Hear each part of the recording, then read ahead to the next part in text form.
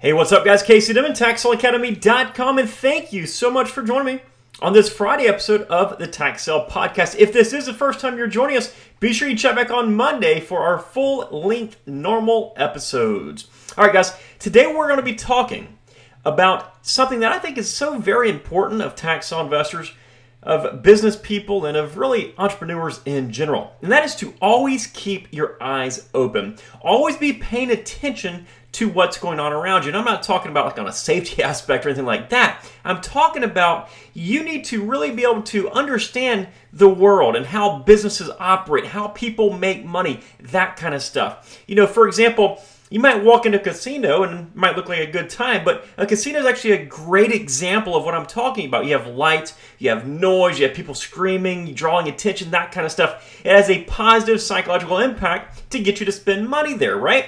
Maybe when you're looking at brand new homes, there's something called the Parade of Homes in my state, and it's brand new homes, model homes that you get to walk into every single year. So I always do that every year. And as much as it might make me sound like an old person or whatnot, it's very interesting to do this because you get to learn about the new construction, the popular trends, the designs, the colors, that kind of stuff, what you do like, what you don't like. And of course, all this helps to build your knowledge base. Maybe you're reading something out about a business. Maybe that business is not even real estate or tax sale related, but you can learn what they're doing. You can learn how they're doing it efficiently, what works for them, how they're making money, that kind of stuff. Ads are going to be another huge one, of course. Like read magazine covers, read signage, read headlines, stuff like that for ideas on how words can actually impact people, which, by the way, can help you sell real estate. Maybe also consider reading real estate listings, and some of the best ones to read are the very expensive properties, the maybe oceanfront properties or the estate type properties that have multi-million-dollar price tags attached to them, because oftentimes the people that is crafting those words, it's going to be a lot of people with a lot of experience in selling real estate. Now, obviously, describing a dilapidated single-family home and describing a multi-million-dollar country club mansion are two completely different things. But at least you can get an idea of maybe some of the wordsmithing, if you want to call it that a lot of the power brokers use to sell those properties, which of course you can apply to your properties. Guys, you might want to consider that even though something does not relate directly to you today, can this be impactful to you or useful to you tomorrow? When I look back at the beginning years of my real estate career, I can vividly remember that just about all advertising was done using paper methods like magazines, newspaper, that kind of stuff. The internet, of course, did exist. I'm not that old, but what I'm trying to get at is at that time, like nobody used the internet to market real estate because the fact was buyers didn't even use the internet to search for real estate. They use newspapers and magazines and that kind of stuff. I remember one magazine used to be over 100 pages thick every single month. That same magazine is actually still in publication, and it's about 8 to 10 pages thick.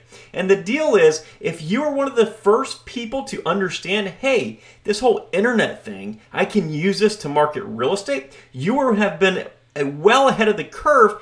And of course, you'd made a lot more money because of that. And let me give you another example. Once the internet really started taking off and e-commerce started taking off, I was talking to a friend of mine because I was curious about his business. I was trying to learn about what he did. He had an e-commerce business that sold a product. And that product was completely unrelated from tax sale investing and from real estate. And he told me what would happen is every Monday he would send an email out to the people who signed up for his email list. And he would provide them with a discount to use on his website for that Monday only. So it got my wheels turning. Hey, guess what? The buyer's list, it's based around that same exact concept. Now, obviously, it's become popular over the years to have an email list and to send out listings and that kind of stuff. But I was one of the first adapters to that because I understood if it worked for e-commerce, it can also work for real estate, and it has made me lots of money since I implemented it. Guys, what I'm trying to get at is if you keep your eyes open and you pay attention to what's going on in the marketplace, even though it might seem unrelatable right now, kind of store it, kind of keep it in the back of your mind. That way you can utilize it in the future. You need to be a sponge of business and marketing related information. Now, you don't have to be like an expert on catching shrimp as a real estate investor, but if you're a well-rounded business person who understands and appreciates how others operate, you'll likely be a more successful and certainly a more creative tax law investor, and usually those two go hand in hand. Guys, that's it for today. And in the meantime, pay attention to the world, to the business, to the marketplace that is happening around you right now and see how you can apply it either now or in the future. And if you're looking to join the Tax Law Academy in the meantime, get the step-by-step process that we have used for more than 16 plus years now, investing in tax sale properties across close to a dozen states, head on over to taxlawacademy.com, click on that join button. Again, that's taxlawacademy.com, click on join. Take care, folks. Bye-bye.